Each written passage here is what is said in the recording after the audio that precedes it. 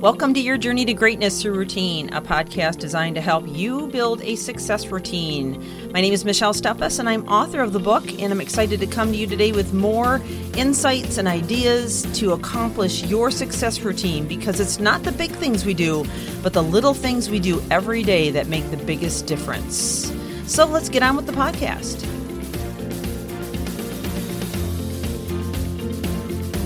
Welcome back to our second episode on this brand new series, Time, Gift or Curse. And we really dove into some analysis behind this, or at least some foundations to help really begin to think about if time has become an asset to us or if it has become a hindrance. And, you know, with the state that we're in right now, everybody's routine has been disrupted to some degree or another.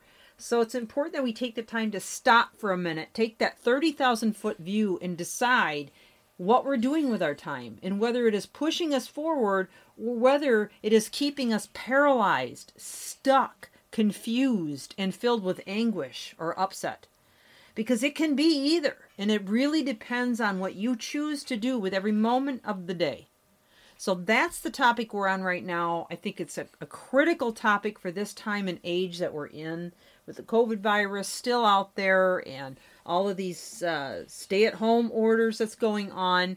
We need to really start to levy out how we're spending our time, and whether when we get to the end of this, we're going to have a feeling of regret on how we spent it, or a feeling of euphoria and happiness that we spent it well. All right.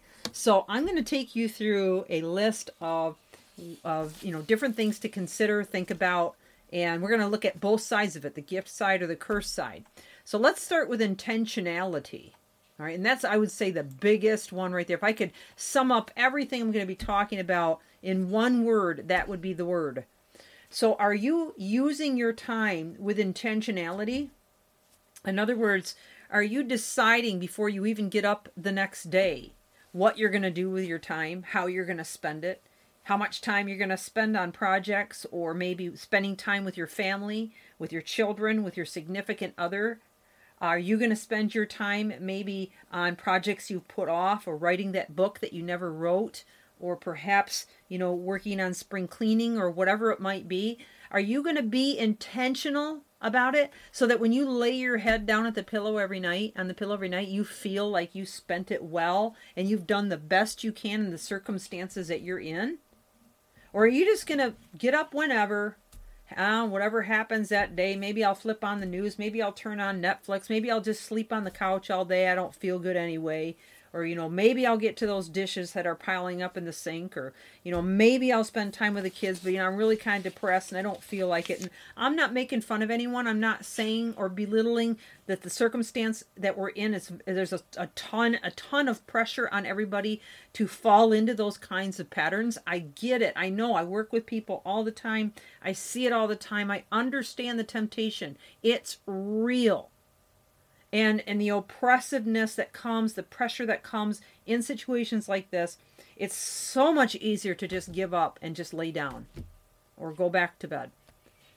But just think about how it's making you feel. Think about whether you are spending time that is going to make you proud of yourself or ashamed of yourself. And being ashamed of yourself is a horrible, horrible thing to do, by the way. I'm not at all suggesting that you should be ashamed of yourself, or that you should, pick on yourself or scold yourself or be hard on yourself in any way, because that's only going to send you further down the rabbit hole.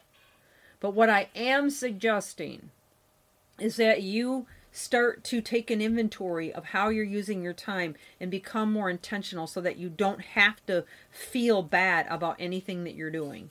In other words, create circumstances intentionally that will help you to move forward, not backward.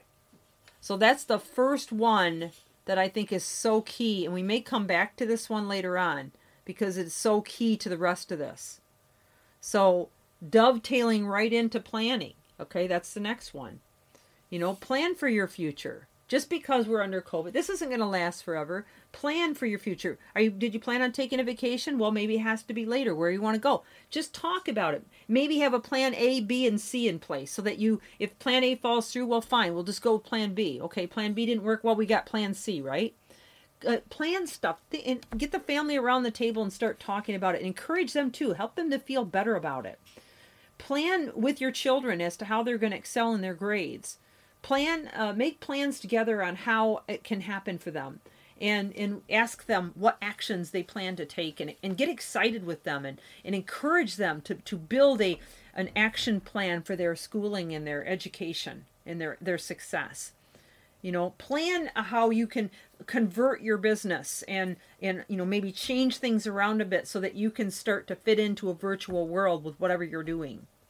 Plan for things that you want to do that's constructive, projects around the house or time spent with your loved ones.